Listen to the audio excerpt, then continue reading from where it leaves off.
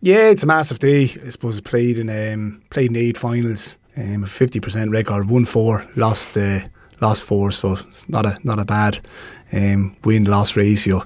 Some great days. Never forget 2002, winning down there against Tipperary. Tipper, the current All-Ireland champions, and I suppose that statement by Babs Keeman that the Wafford supporters will be going home at half time, and I suppose to come over Yall Bridge that night and then to go into Dungarvan, that was probably the highlight for me. And then you had the 2004 Munster final, a cracking Munster final, and then pushed on 2007, an unbelievable battle against Limerick, and then the Munster final then under lights in 2010.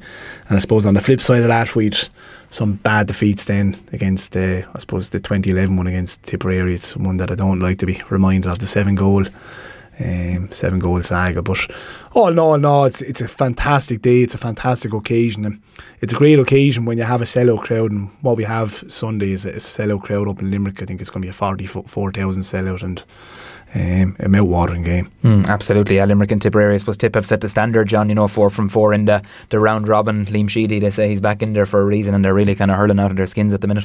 Yeah, they are. They're the farm team at the moment. They're the best team in the championship to date. They're unbeaten. I think the only other team who are unbeaten are Wexford. And look, they're racking up some massive scores. They look the real deal. But look, they're still only in a Munster final, and Limerick find themselves in the same situation. It's hard to believe that if Limerick lose the weekend, they have to lose in 3 times, that they could still push on and win the All-Ireland. But I think it's going to be chalk and cheese to what we've seen in Thurles 2 weeks ago when Tipperary come to town. Do you think there was a bit of shadowboxing going on that day, John, from a Limerick point of view anyway, especially? Most certainly. I don't think they were going all out, and I suppose that was evident by not starting Declan Hannon and Cian Lynch, Graham Mulcahy and Garrod Hegarty. And I think they would have got a nice look at Tipperary 2 weeks ago. So it's all to play for. It's anyone's game. But if you ask me to call it, I would have a slight fancy for Limerick this weekend, Jim. Yeah, on the Gaelic Round Sunday. And obviously the loss of Bonner Marr, John, obviously such an influential player for Tip in that half hurl, and I suppose he's added scores to his game this year as well. Yeah, a real hero, a real leader. He'd remind you a bit like Brick, where just goes about his business in a nice quiet fashioned way, brings so much to the table. Very unselfish player, brings other players into the play, and he's going to be a massive loss for Tipperary.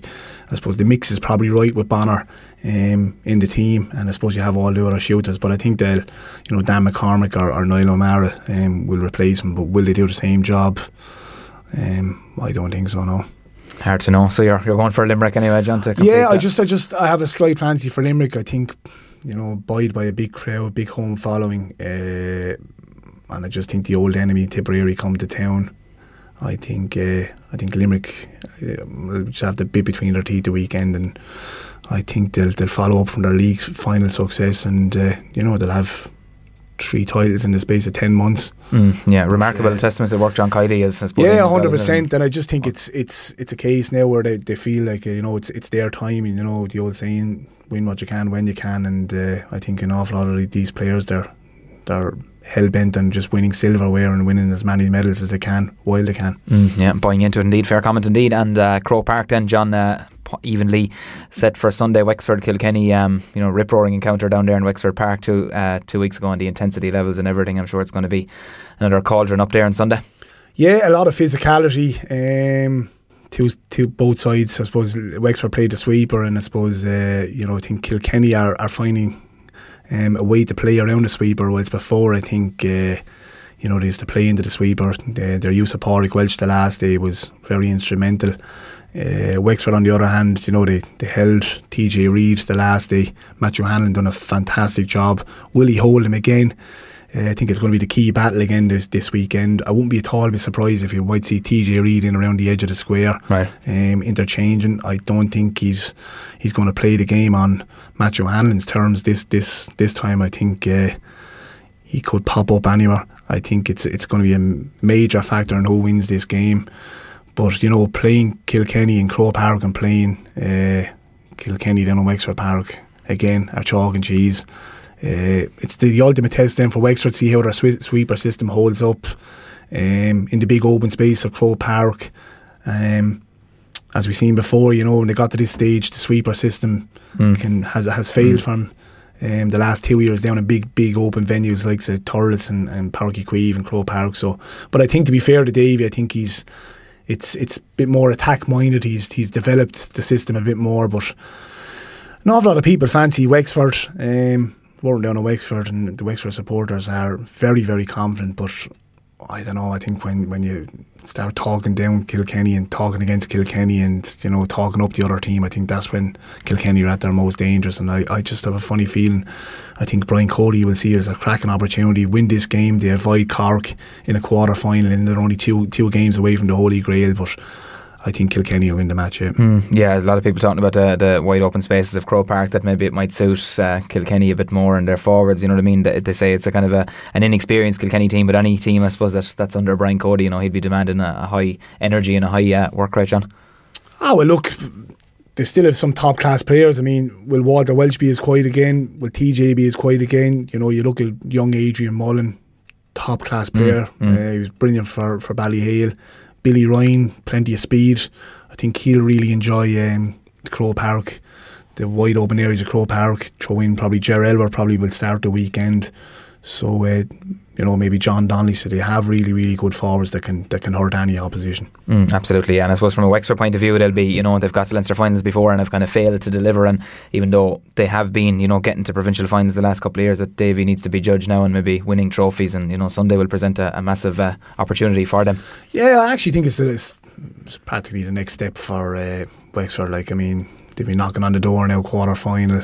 Semi-final or quarter-final, Leinster final stages. I think the next step for this Wexford team now are to win probably the Bob O'Keefe Cup or to get to an All-Ireland semi-final to take the next step, and I think they are ready to take the next step, but whether it'll be Sunday, I don't think it'll be Sunday, no. Yeah, and of course Kilkenny, any team under, I suppose, Brian Cody, they're going to be thereabouts. John, would you still see them as being in contention for the Liam McCarthy Cup? Almost certainly. You could never write a Brian Cody team off. And the day you write them off, I mean, look, go back to last year, Limerick were pushed to the pin of their collar. It took all of 76 minutes to put Kilkenny away, and that was a Kilkenny team without Walter Welch. And I think Kilkenny are getting a couple of injuries back as well. Killian Buckley is back, Owen Murphy's back on the goal. Walter Welch was back the last day. I think the game will bring him on. And look, any team that faces Kilkenny in a quarter final or a semi final from here on in are going to have it all to do with it to beat them. Be a tough nut to crack indeed, yeah. And I believe you're on commentary duty with RTE on Sunday. Which venue did you get her? Yeah, I got doing the Munster final.